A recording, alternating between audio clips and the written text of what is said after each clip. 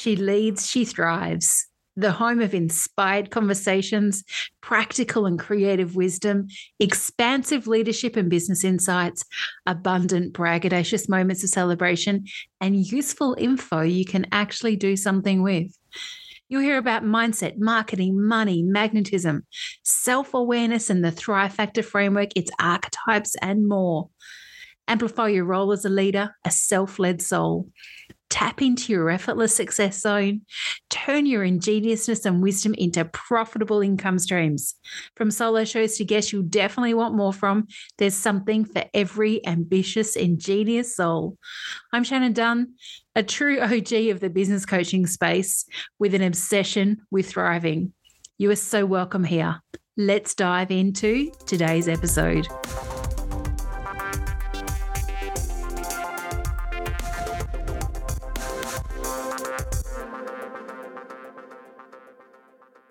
Great big welcome, everybody. I'm delighted to have you back listening to a new guest episode. And I know I say this, I even say this part every week or every time we have a new guest, how excited I am about who I'm going to speak to. And it's no different today. So if you haven't listened to the podcast before, if you're not familiar, my name's Shannon Dunn. I am the host here at She Leads, She Thrives. I'm a long-term self-leadership coach and business coach, and just have such joy in co-creating incredible conversations with leading women around the world who've got something interesting to share. And so my guest today, Melissa, is no different. I think if you've listened for a little bit of time, you know that I'm very committed to really reaching out to incredible change makers, impact makers, women that are really leaving legacy in the world. And Melissa, you're definitely one of those in my eyes. It was, I don't even remember how I first connected with you, whether it was listening to you on a podcast of someone else I follow or just coming across your content. But it was at a time when you were shifting back into the therapy space from coaching. And that was fascinating to me, having also got coaching and therapy and counseling in my background, but never having completely worked in that space. And then watching what you've done since, seeing the work you're doing with, ethics for coaching. So I've got so much to talk to you about today. So I'm delighted that you said yes when I reached out and said, will you come and join me on the podcast and have a conversation about, there's 1,000 topics that we could talk about, right? So many. Oh, it's an honor to be here. I always love having amazing conversations with other women and going through all these various topics that are so important. They are so important. So let me share your bio so everyone can get a sense of who you are, who we're talking to today, who I put in the spotlight, and then we'll get into some questions and see where our conversation takes us. So Melissa Lapides is a licensed psychotherapist, trauma attachment expert, and founder of the Safe Space Institute. She's worked with hundreds of entrepreneurs and CEOs, and by using her proprietary SAFE methodology, her clients have been able to expand their personal and professional relationships and ensure they are leading without perpetuating trauma. Melissa leverages over 20 years of experience in teaching psychological principles for optimal mental and organizational, where did I get that wrong? Organizational wellness. So welcome again. So excited to have you here. And as I just said before in that intro, there are so many things that we could talk about.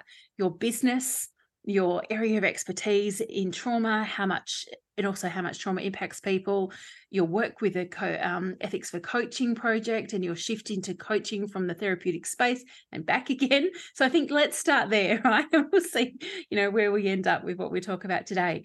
So tell us about how you did transition into coaching, because a majority of the audience that listen to the podcast are in the coaching or online service, business space. So they're aware of the coaching industry. I've been talking a lot about some of my challenges with it and some of the things that I see in the shifts and maybe not so good things that are happening. So, the spotlight's already been put on that and talking more about ethical practice. We'll get to that more, but I'd love to know about your personal story of going from psychotherapy and having a practice with clients and then shifting into coaching and back again. So tell me more about that.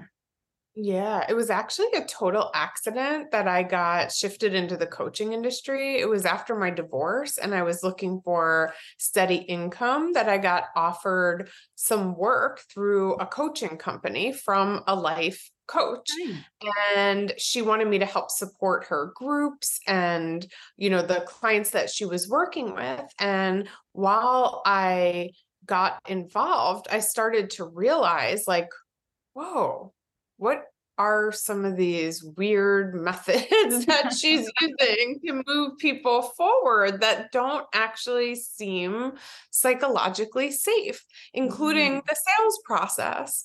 And so, as I got further down this rabbit hole and started meeting other coaches, business coaches, life coaches, spiritual coaches, my mind was kind of blown, to be honest, because I saw this trend of some of these practices that were being used and sales tactics and the price that these people were charging for their services. And, as a therapist back, let's say this was maybe 8 years ago, when therapists were barely making money, I was like, what is going on here? Where Imagine. a lot of these people have no training, and here they are, charging like 20 million times as much as psychotherapists with 20 million times less credentials and education.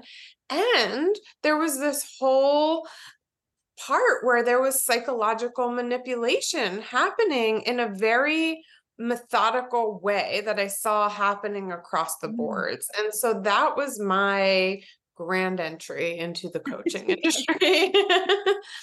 And I understand some of that from my own lens and experience, because I've always approached coaching in a very different way, I feel, to a lot of my peers, no matter where they are in the world. And I am grateful every day for having that background that includes counseling and art therapy, because I have a different learning style in terms of working with people. And I don't know, it was probably the last 5 years. I've been coaching for a couple of decades now, but probably the last 5 years that I've seen a greater increase in entry into the coaching space and practices that just make me want to curl up, and I kind of like I don't even know what to do about them. They're so concerning, right? I hear you. I hear you. And now being, involved in the industry for such a long time, I can really see there is a clear line between professional coaches that actually are doing amazing job at helping their clients and have education and have training and have professionalism and ethics. There is so many wonderful coaches in the industry, and there is this whole slew of what we call scamfluencers, right? And these are the life coaches that are really influencers that are scamming people through the lens of life coaching or business coaching. And it seems to be an epidemic that really picked up during COVID, which Mhm. is like it's no doubt that it blew up because people were in such a space of the unknown. And when you're going to scam somebody, the most vulnerable place that people could be in is the unknown. And so these kind of scam artist influencer coaches really preyed on people that were in a very vulnerable place. And Mm. we saw the coaching industry like blow up during that time. And then it seems like it's popping. The bubble of that scam kind of coaching um, thing that has been happening. I think a lot more people have been getting wise to it and Mm. really questioning, the people that they're hiring to see what their education and background is. And I think it's becoming clearer who are actually professional coaches and who are these scamming influencer Yeah. coaches. Yeah. I agree with you. There's definitely, from my view and looking at it, even globally in different parts of the world, that there is more discernment coming from a greater population of clients of coaches across the coaching industry, no matter what, I guess, focus the coach has, whether he said life coaching, business coaching, spiritual coaching, health coaching. It doesn't kind of almost matter these days. I'm excited about that, but I still feel there's a gap in the education space. And I think we'll probably talk about that when we get to ethics for coaching a little bit more, how we can really support the clients of coaches worldwide to understand what to look for and how to make that informed decision about who to invest their money with. Because as you also rightly pointed out, the investments in terms of pricing that gets put on coaching related things compared to what, therapists and other mental health professionals are allowed to charge because of their regulation bodies and different things are so far apart. And that, has always sat in a very uncomfortable space for me as well. So there's so many things to unpack there. But what I'd like to talk a little bit more about now, after that intro, is around the area of trauma, and that's your expertise, trauma attachment. So can you share with us a little about how you came to focus on that? Like, how did trauma become your thing as a licensed psychotherapist? And a little bit of the kind of work you actually do in your practice now that you've gone more into your practice again and not coaching. Yeah. Yeah. Well, the story of my life is very traumatic. So that's how come I was drawn to trauma. I didn't choose it. It kind of chose me. I love your mug. That is awesome. I'm a Wonder Woman fan. Yes, you say those that aren't seeing Melissa and I on video, there is on over my shoulder. I have a shelf full of Wonder Woman paraphernalia. My hero. So yeah, I had a lot of early childhood trauma, relational trauma, and attachment issues myself. And through my own journey of healing, I have, realized there's life on the other side of it. And it does take an awful lot of dedication and work to move through the healing that it takes to really repair that early childhood attachment and trauma. And I love to support people through that because I know what a game changer it is and how your life can really look completely different than it currently does when you're still perpetuating those wounds inside of you. Yeah. I think it's interesting that, to me, that trauma has become such a focus of the coaching industry as well. And I definitely noticed this as COVID, expanded into the world and all of the different experiences that people were personally and collectively going through. I felt like the coaching industry kind of jumped on the trend of, well, people are in trauma, so let's kind of focus on that. And that, again, was another flag for me, very bright red flag around the understanding the need to have such incredible professional training around working with people safely with trauma and what coaching even offers. And I wouldn't, even with the professional background I have, and I've shared this many times, I wouldn't refer to myself as trauma informed, trauma aware, yes, but I didn't receive trauma appropriate training in my counseling or art therapy. Yeah. So And a lot of people don't. How a coach is kind of getting to the space of having that, expertise, let's say, in inverted commas, in trauma. So I'd love to kind of hear your thoughts around that and, how that was working for you, seeing that rise and everyone suddenly became a trauma-informed coach of some kind. It was so disturbing, disturbing, really disturbing. And that's why I decided to put together the program that I used to teach on trauma-informed coaching, because I'm like, whoa, if people are doing this, let me help to make sure they're doing it cautiously. And so I had been teaching a program for 2 years. And what I noticed is a lot of these girls would come through the program just to post on their Instagram that they were in the program, and then they would never show up. And so that became really problematic. And then I felt out of integrity myself, even opening that door. So my first thought was, let me help to keep it safe. And then I was like, you know what?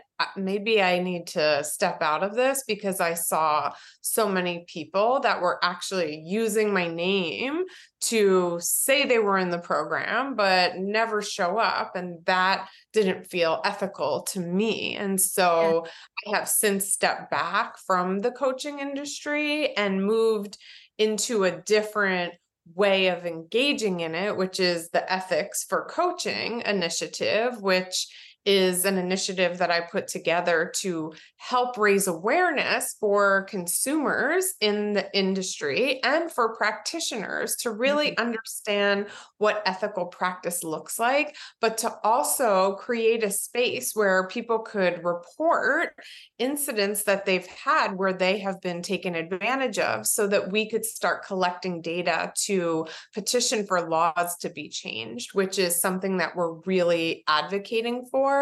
And we are also supporting consumers to find legal support. We have a handful of attorneys that are privy to understanding this scam that is happening in the industry. Also, the FTC, the Federal Trade Commission, is onto it now. There's a whole thing on their website Okay. around business coach scams and these scams that we're seeing a lot of. And so I have got an amazing group of advocates together, legal advocates, social science advocates, therapists, professional coaches that all really care about pushing this movement forward to get some real laws put in place in the industry so that this can stop already, because so many people have been financially and emotionally abused because of the lack of professionalism and the lack of ethics and regulation in the industry. Yeah, there's so much that's going on, and I think it's not that you have to have a professional background in either as a mental health professional or some area of, of your working life where you're aware of ethical practice, or even be an actual qualified coach and be aware of coaching methodology and how to actually work with people to see this and to sense this. And I find it's interesting, there seems to be a large population of coaches who are oblivious to what's going on, oblivious to the things their clients are even asking them about, the challenges in the coaching industry or whatever language they're using.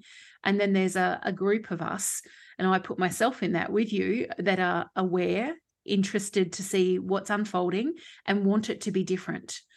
So I love that, when I can't even remember where I saw Ethics for Coaching pop up, whether it was possibly on your content on Instagram, where I'm most connected with you, and going, oh, this is interesting. Like, there was a big lean in effect for me of going, I want to know what this is all about. Even the name of it just made sense to me. And it's been interesting observing other content that gets shared and the debate about, well, what is really ethical anyway? How can we even decide what is ethical? And I love that there's a very open, from my viewpoint, from the Ethics for Coaching community, a very open approach to exploring lots of different things. And I think I may have mentioned this to you in our chats as well, in our direct messages and stuff, that I hope this goes global, because I know right now you're really honing in on the US and have connections and your resources are mostly there. But this isn't something that's just based in North America in terms of its influence of what's happening in coaching. So I'd love to know more about the ultimate vision over time for Ethics for Coaching.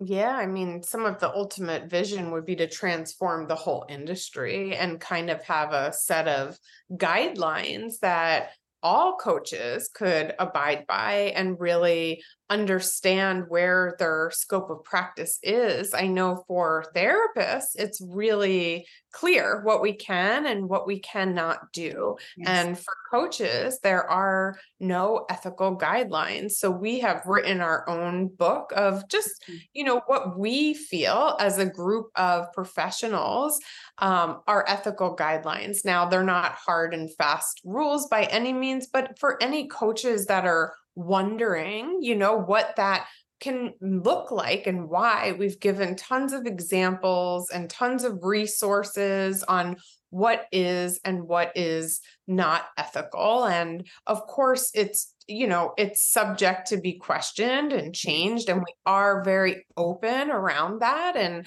accepting feedback on, what other people feel as they go through these ethical guidelines. And, we have added a bunch as people have brought up concerns, and we just really want to keep pushing this forward so that we can create, a structure for the industry where consumers can really feel safe. No, it's been great. I downloaded the guidelines very early on, sort of as soon as I saw them. It's like, again, the curiosity in me was sparked to see what have they included? What's in here? And I found it so useful. And as someone who also has my own coaching certification, focusing on the Thrive Factor framework, which is my archetypal self-leadership framework, I am big on talking about ethics in coaching and appropriate practice and scope of practice and, actual referring on when you're out of scope and all of those kind of things. So it was really great to have that resource to share with my coaching community as well, and to talk to them about why I was so interested, why this is important to me. I don't think any of them are unsure about why. I think they've heard me go on about it enough, but they've not come from the same professional background as I have. So it's not that they were unaware of the importance of ethics, but they just didn't think about it. And while they all have a certification with me, they also, I'm just trying to think of those in our community currently, they also have some other kind of coaching certification. So I'm not surprised, because that certifications or qualifications have always been important to me. I'm not surprised that I've attracted people that also value that into my world. But at some point in time, it's highly likely someone going to come that doesn't yet have that. And that's another thing, is like, we really want to protect coaches that are practicing ethically, because a lot of these coaches that are not are ruining it for the whole industry and putting a bad name to amazing professional coaches that have been doing this for many years. And they're, out speaking them, because a lot of these people are marketing geniuses, but they don't have the credentials and the skill sets to actually support clients. And so part of the mission is to have ethical coaches be able to shine and not be, under the umbrella of these loud influencers that are pretending to be coaches and just charging a lot of money for nothing. Yeah, it's such an interesting thing to observe, isn't it? That how that's come about, how that group of individuals has come, where they've come from, and how fast that group has grown. And I think we've already highlighted this, COVID, the advent of that, the change in the world, people losing their jobs, looking for something else, looking for a different kind of income, looking at what coaches are making. And I think also there's a percentage of the coaching population out there that will say, yeah, coaching's easy, because there's little to no entry, like barrier entry. That's one of the big marketing tools, is like, you don't even have to have skills. Like, you don't even have to know what you're doing. You can just, follow my formula and make the same amount of money that I'm making. No credentials required. And it's like, oh my gosh, is this really happening? And then they're opening the psyches of humans that mostly have trauma. I mean, most humans have some sort of trauma. And generally, the people that are getting attracted to this kind of, let's change your life really fast and make you a lot of money marketing, are going to be the ones that don't have the discernment skills to really understand, right, that this is problematic. And that being said, I myself have fallen for business coach schemes, and a lot of other professionals that I know have fallen for business coach schemes, not as much life coach, but business coaching. Because when you go to start a online business like I did, and I had no idea what I was doing, I did reach out to a business coach who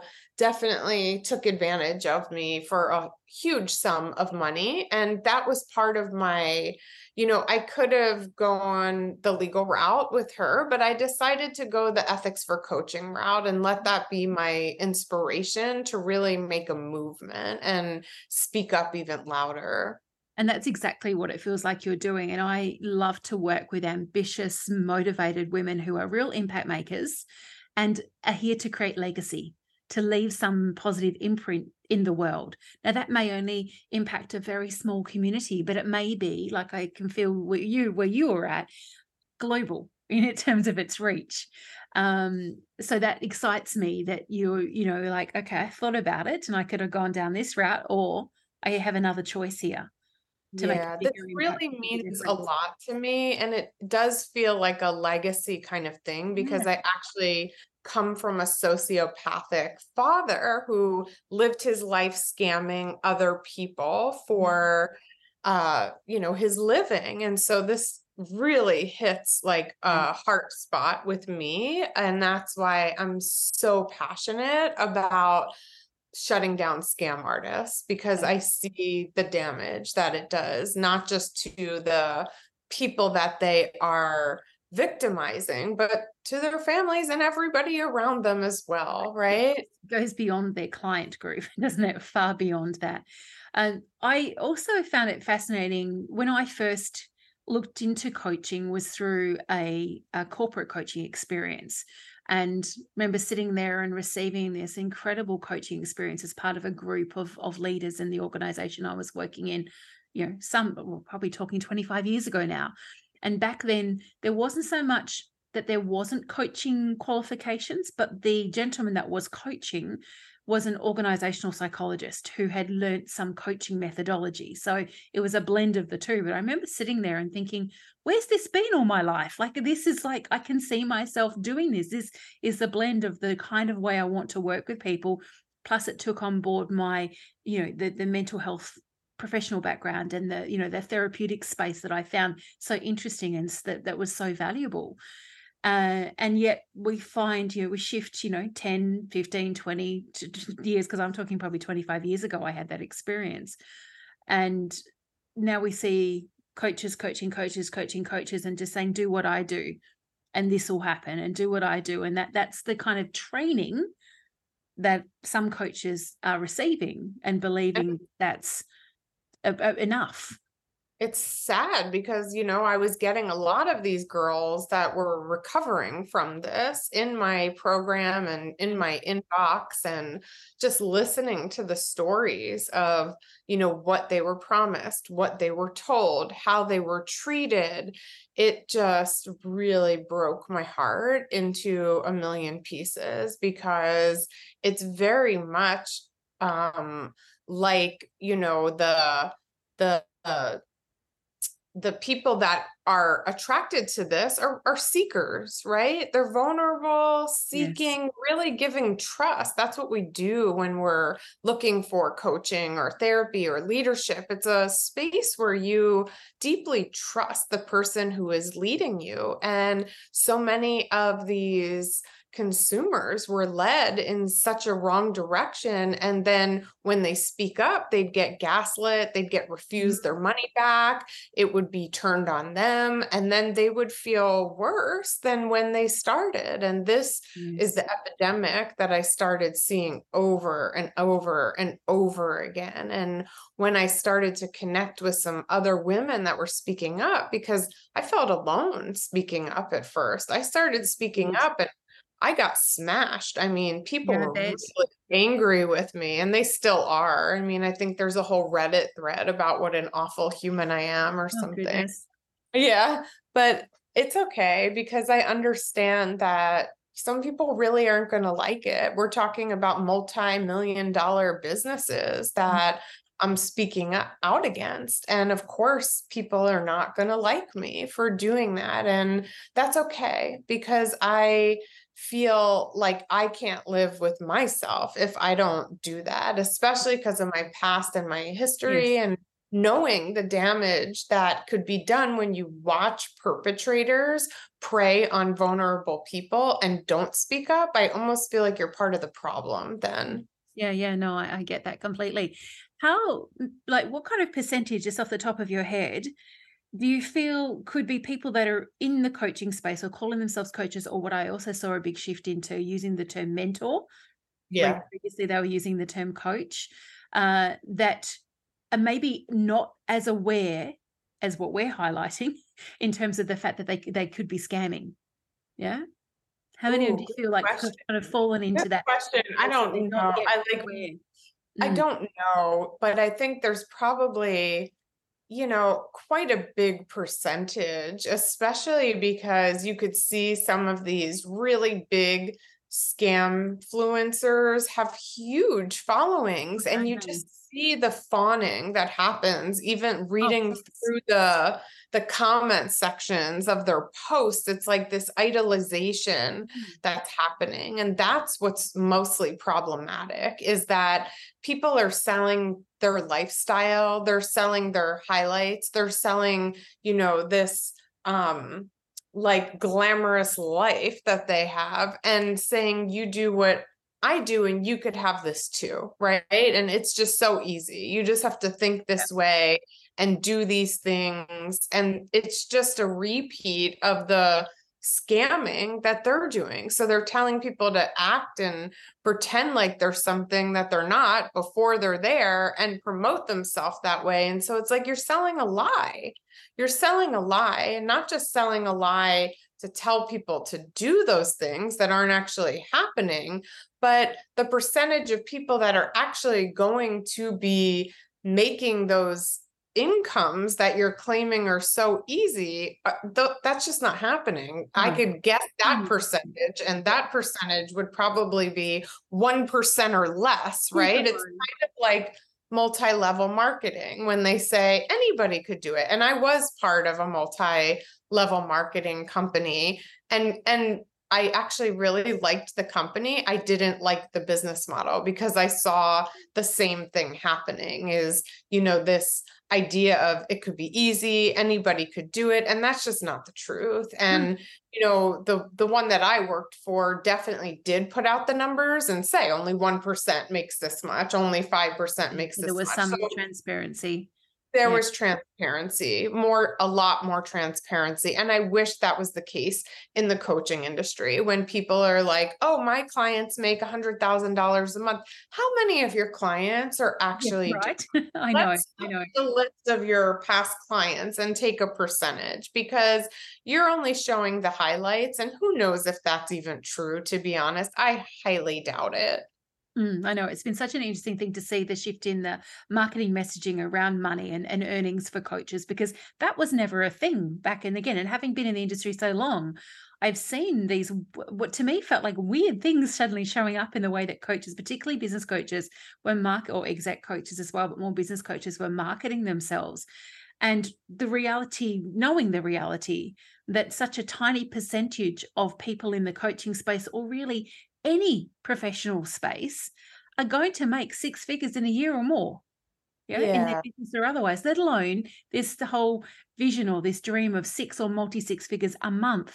I find that Yeah. fascinating that that's now become the benchmark, where I know that, say, even 5, 6 years ago, if you were a six-figure business in a year, you were doing really well. Like, where do we shift from that as an annual thing to a monthly thing? It feels And like such wait, you a could do it with ease, just yes, sitting on the lean beach, back. being your feminine energy, Or right? in the bath. What was that's another was a big trend for a little while. I'm sure it still is. Yeah. In the bath with champagne, just Yeah. lean back. Just doing, barely anything. If we were to show some Harvard Business School graduates this idea, they would laugh at it, right? Right? And then that's what these women are promoting. Like, you can't think like a normal person, which is all cult mentality. It Yes. is all brainwashing and manipulation and bringing people into magical thinking. So whenever we see people selling more money, it's a huge red flag. I wish I had a red flag in I my know drawer, you're old because enough. it is like the biggest red flag when somebody's selling these get rich quick schemes to you. Red flag, like automatic red, red, red, red, red flag. Yeah, no, it's so much so. And because along with that, you can make X amount per month. I've seen a shift in many coaches trying to define themselves in terms of their point of difference is, I help clients get to 5 figures or 6 figures or whatever, and often very specific, like I will support you, I'll coach you to get to regular, consistent 10K months. And, and then it goes up to, your 40K, your 60K, the 100K. It just keeps going on and on and on. And, and also but I did it, and I will share with you exactly how I did it. So you just follow the same thing and you will get the same result.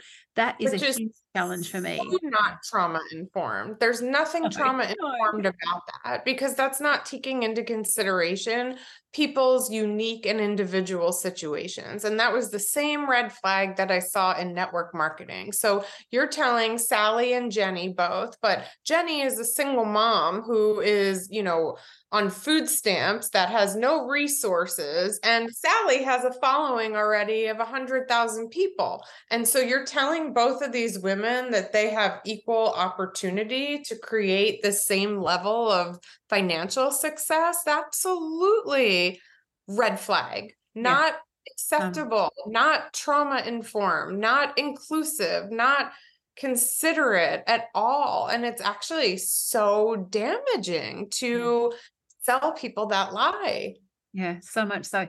In the last couple of years, I have done some work with an incredible mentor around inclusivity, with a particular focus on leading a more racially inclusive business. And I loved being involved in the conversations about equity, which just makes me think about what you just pointed out there as an example, Melissa, where you have so many things being promised to individuals that all have a unique background that has got so many intricacies woven into it, that there is no way that any promise can ever be made that they will achieve any kind of, I guess, success of any definition, let alone all achieve that.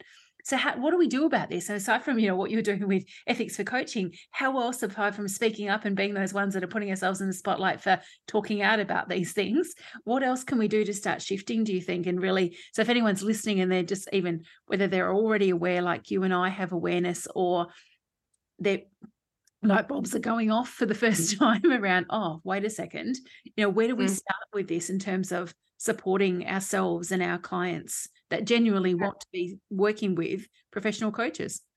Yeah, I think definitely sign up for the Ethics for Coaching newsletter and movement, and spread the word and spread the handbook. And I'm not saying that because I benefit from that at all, because it's been a complete volunteer experience for every single person involved. And you've all been very transparent about that as well, which I also appreciated, who's involved and the fact that it was volunteer, and, even investing in your own, financially to get things up and running.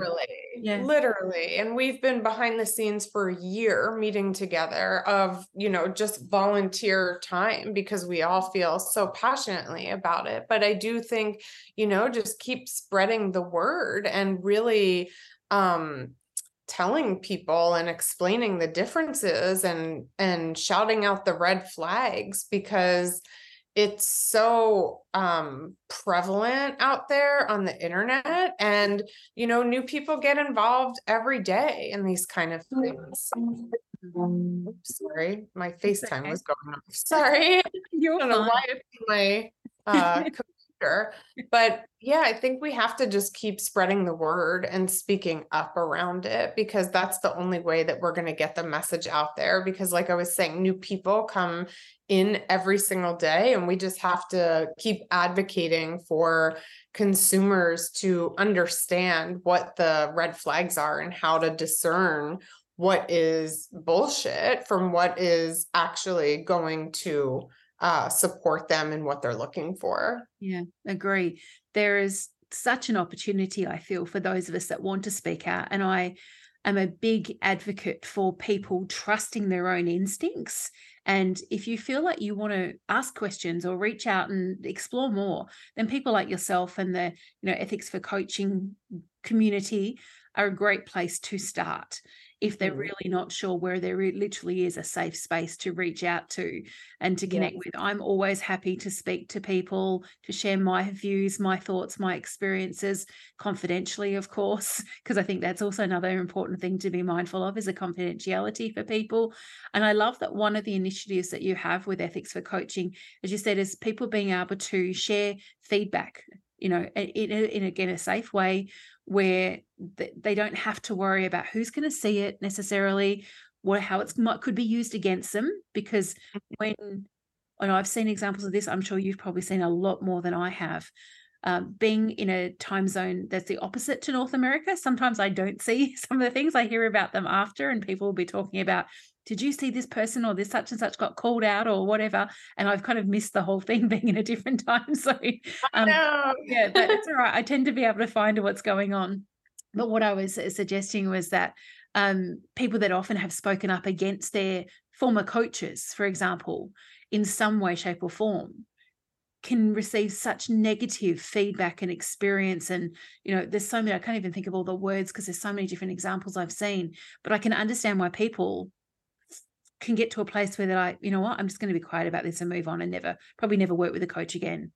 Absolutely. Absolutely. When I actually addressed the business coach, she gaslit me and pretty much told me she dragged me all the way like down the road if I started speaking up about her in particular. And so a lot of these people that start by addressing the actual coach, they get gaslit, they get threatened, they get bullied, and it could be really, really shameful. So they don't speak up and they don't reach out for help. And so that's what we wanted to be. Also was a safe space where people could anonymously post reviews of other coaches to support other people that were thinking about working with some of these coaches, because a lot of these girls have such shame around what has happened because they've been so treacherously abused financially and emotionally by these coaches.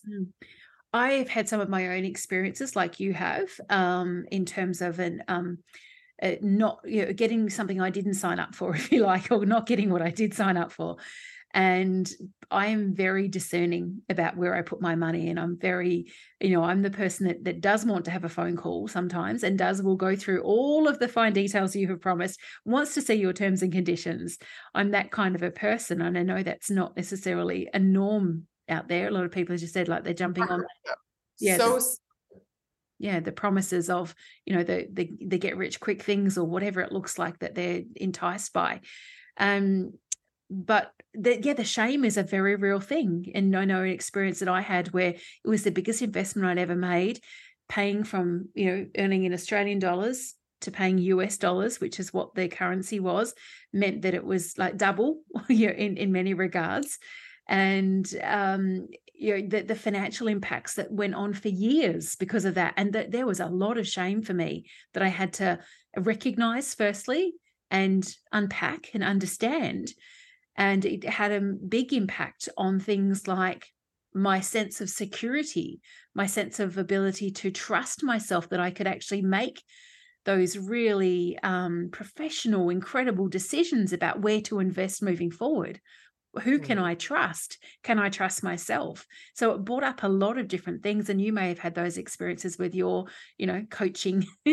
Absolutely. I felt ridiculous after I have so much training and I trusted this person, and I even fawned to her a lot in the beginning. And that's what she said, like, you loved the work and and that's what a lot of them do, is that they collect testimonials and they collect these praises in the beginning, because we do that when we are being abused in some way. We fawn. It's a natural thing, or they call it Stockholm syndrome, when you praise and love the person that's actually abusing you because you want their validation and their approval. And so I did that whole thing with this coach. And then I was so shameful about it, especially when she threw it in my face after I tried to address the things that I saw that I was not comfortable with anymore. And I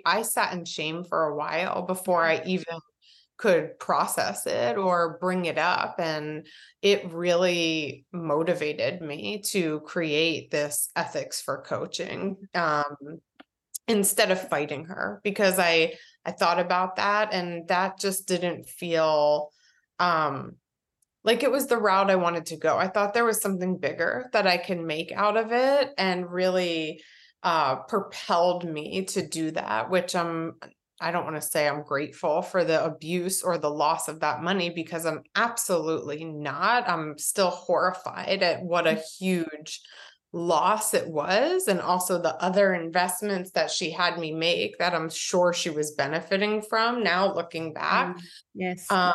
Horrified, like absolutely horrified. But I too got blindsided. And that is just proof that it doesn't matter how educated you are. It doesn't matter how Mm. much knowledge you have. When you come in contact with some of these professional scam artists, it sees past education or where you're from or who you know or what you do. It could happen to anybody. I know attorneys that it's happened to. I know very well educated people that it's happened to. It's just like getting, brought into a cult. It doesn't matter like how educated you are. And that's why I want to really support people that have shame around this, not to feel shame. It's just like getting robbed on a street. Like you don't Mm. know that you're going to get robbed when No. you turn the corner, you're just walking the street. And this is what happens when people are professional scam artists. Yeah, yeah.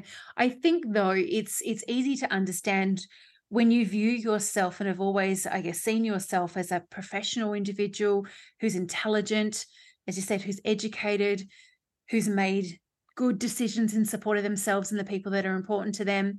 And suddenly you've made a decision, you made an investment, and it's everything about the experience just brings up all these things. It's very easy to see how someone ends up in the space of shame and other emotive states and behavior states, right? So easy to see how that can happen, and then how you can go into hiding about it, like the let's keep it quiet, let's not tell anybody about that, because how can you admit that you're trying to put yourself out there as an image of a smart, intelligent individual, and yet this happened to you too? How? Yeah. Yeah. Yeah, it is such a challenge, I think, for a lot of people that have been victims, that they do carry that really deep shame. And it's Mm. interesting because when I start to take a consensus of a lot of these people who have been scammed, a lot of us do have early childhood trauma and attachment So there wounding. is a link. There is definitely a link there, because I know that a lot of the women that I end up speaking with, or that have gone through my program, that actually have gone through it, have that commonality of having early childhood relational wounding. And this is another dynamic that falls right in line with that wounding. Again, that makes so much sense to me. But if there's someone who's listening to us and they're recognizing the shame that they're sitting with through whatever experience they've had with the coaching industry or some other kind of online industry or online service provider, what would you suggest is the first place for them to reach out to, or first thing to do, so that they can start to really shift the shame, Yeah. and hopefully you build a healthier relationship with themselves, with the experience that they had, and be able to, in some ways, you could say, turn it into a positive, not Mhm. ignore it. I think ignoring things is the worst thing we can do. But we're sitting through with the hat of the therapist here, what would you suggest is a starting point for people that are in that Yeah. space? First of all, have self-compassion, and Yeah. let's like normalize that this is not something that you did wrong. This Mm. is something that, like I said, any innocent person this could happen to. And so really having compassion for yourself, and then reaching out to get proper therapeutic support from a licensed mental health professional, and looking at that shame and exploring it with in the context of a therapeutic relationship, can help you to not only heal from the experience that you've had here, but probably it's connected to other Things. earlier experiences as well that need attention and healing. So getting that support is so, so valuable. Yeah. Yeah.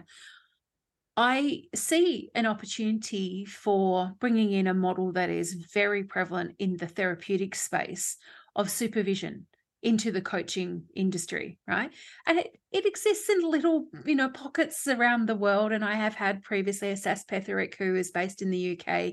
She actually runs an incredible group where they do focus on supervision for coaching. I'd love to know your thoughts on that, because it's something that I know I'm going to bring into my graduate community from but again, it's doing it with the right way and not necessarily looking at myself as the most appropriate person to deliver that supervision, but people may not even be aware of what supervision is for a start. So if you would like to share what that is, and then we can have a chat about how that could be a benefit for the coaching industry as So well as first, regulation. yeah, that's something that we see as coming down the line with ethics for coaching, is providing supervision groups, because we do have a group of very experienced licensed mental health professionals that are part of the initiative that would really like to support coaches to get supervision. And so when in therapy, like, we are required Mm. for our licensure to work with a supervisor for a certain amount of hours during our internship. And it's actually like once a week that you have to pretty much go and present all your cases and just get another set of more experienced eyes to make sure that you're covering all your bases and that your own personal biases and perceptions are not getting in the way of you giving your clients the most psychologically safe experience possible. Yeah. I, having become aware of supervision through my experience, mostly with art therapy more than counseling, I was like, and then I, in the coaching space, I'm like, why is it not here? Like, why do we not have something like this? You're working so closely in often very intimate kinds of relationships in terms of what our clients share with us, the things we can talk about, just even, with the predominantly focusing on working with business owners and being in the business coaching space. I'm never surprised at all about the personal, intimate things that people share with me about their lives that really are not to do with their business and not about their marketing, their messaging, their financial management, their mindset, but it gets shared because of that trust that's been created in the relationship. And I know that there are a lot of coaches out there that would have no idea what to do with the kind of things that can get brought to you. Have no idea what transference or Oh, countertransference is, which is such an important dynamic when we're talking about that kind of intimate and very personal relationship where you are being vulnerable with the coach. There is so much transference and countertransference that could happen, and projections that we need to be aware of as leaders, as people that are letting people open vulnerably in a space with us. And this is the kind of stuff that we do explore in supervision, and why I think also that it is so, so necessary for coaches to be required to have supervision. yeah, yeah. Do you, I feel I kind of know the answer to this because of the way that you have, initiated your ethics for coaching, but do you feel like there is a possibility that we can make the shift collectively to, a more ethical coaching world where our Of clients course. Of themselves are? course I do. I think Yeah, the next 5 years are going to be really great. transformative in the coaching industry. And I do see that laws will be in place eventually through the state and the federal laws, and hopefully in other countries as I hope well. That, so. Yeah, I yeah. hope that it's not just that things sort of kind of happen first in the US, but in this space, I think coaching has been so prevalent in the North American market for such a long time, longer than other parts of the world.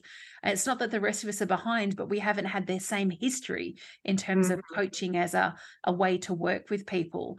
So mhm. if you're all going to lead the way, I'm here for for being part of it and Yeah. seeing what we can do to influence, because again, the other thing that coaches can be anywhere in the world, like the digital nomad thing is such a huge thing as well still, and I don't think that's going anywhere. So we work with clients who are based in so many different parts of the world. And Mhm. another whole conversation on another day, but even being mindful of the different legalities where your client is based and where you're based could be very different in terms of what you have to provide in terms of a refund policy. Yeah. So Absolutely. there's so many Absolutely. different things to look at. It's a big complex thing, but at least we're making changes in that now. So I could That's talk right. to you all day about this, Melissa, but I'm going to get to some questions now to sort of bring us back into getting close to a wrap up for today. So I'd love to know now, what role does leadership play in your life and business? Yeah. Yeah. I think that, I have learned a lot about being a leader in the last 5 or 6 years, and I've been humbled to the core.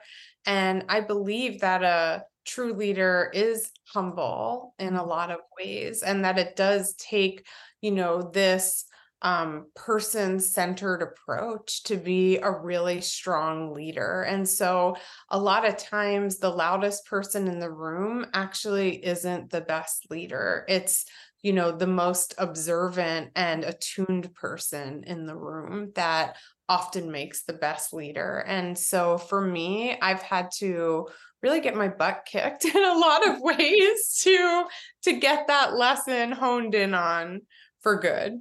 Yeah, I love it.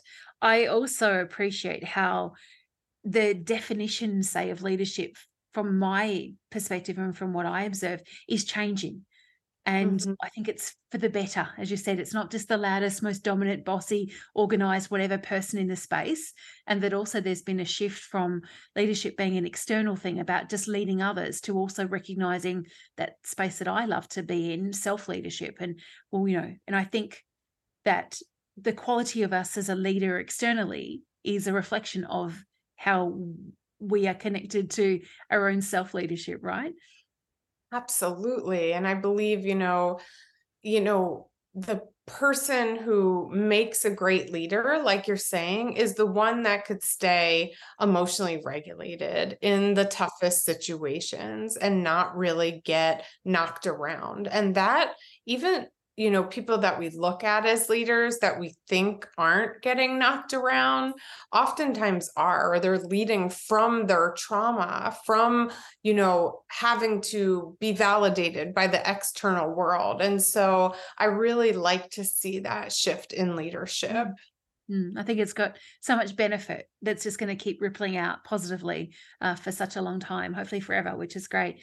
So the next question I'd love to know your answer to is, how do you know when you're thriving?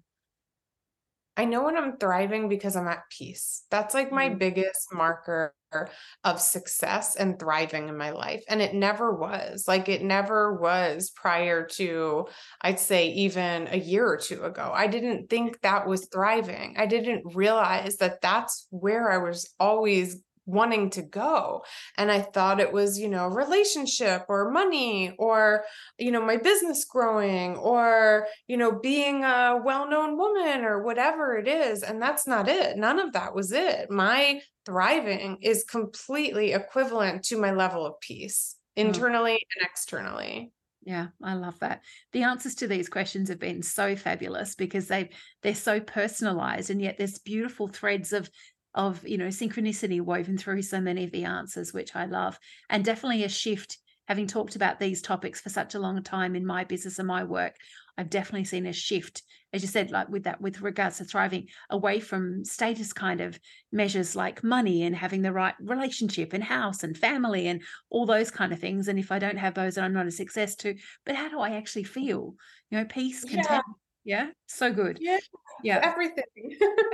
So have no doubt that people that are listening to us, if they're not already following you, might be interested to know how they can connect with you. So where is the easiest place for people to connect with you?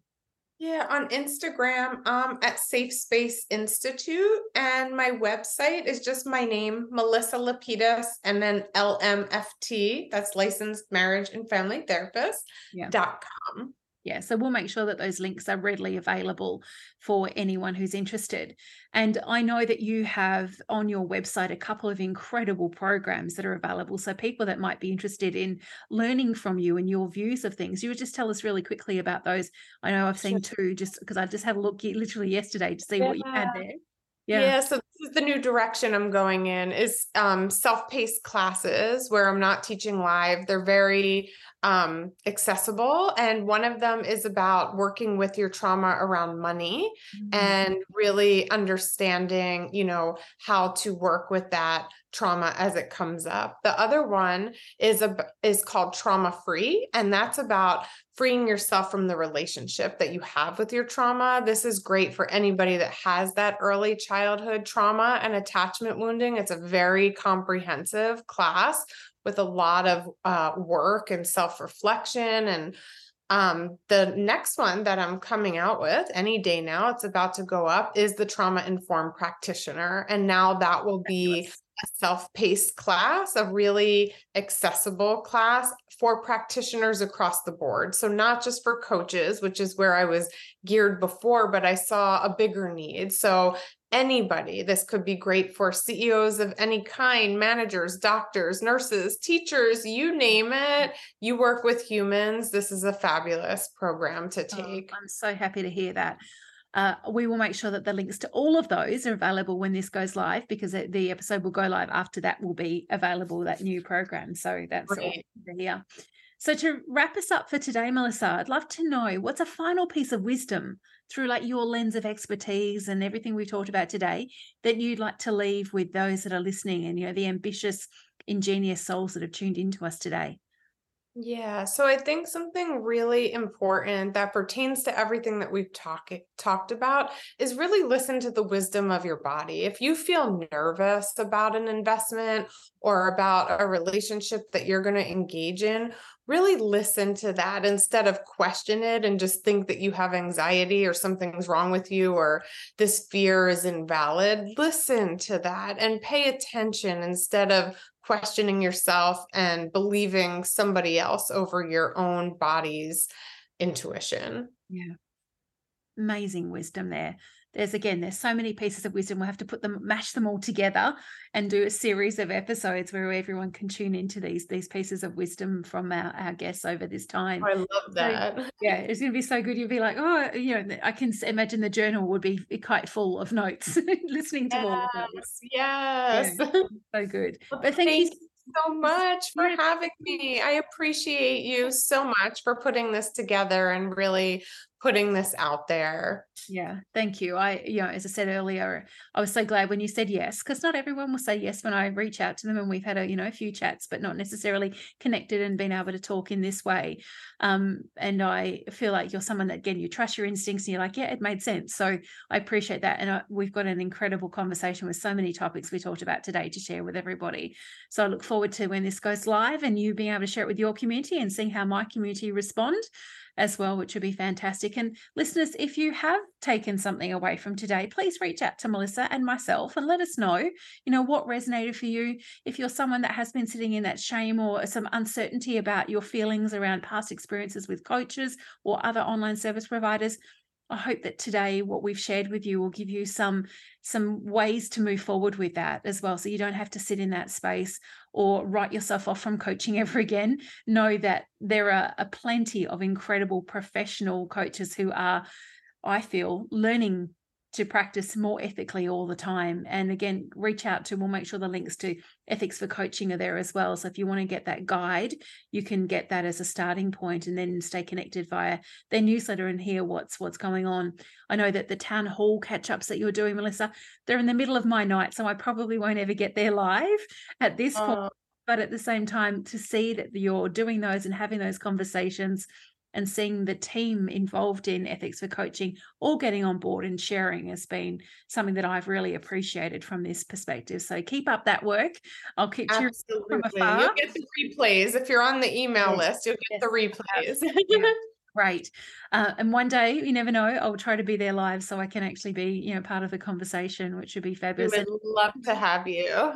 That chance also to really stretch this to a global market, which is so necessary for the benefit of all of us. So thank you again, Melissa. Thank you everyone for listening. Wherever you are in the world, have a fabulous day. And remember that thriving is your birthright.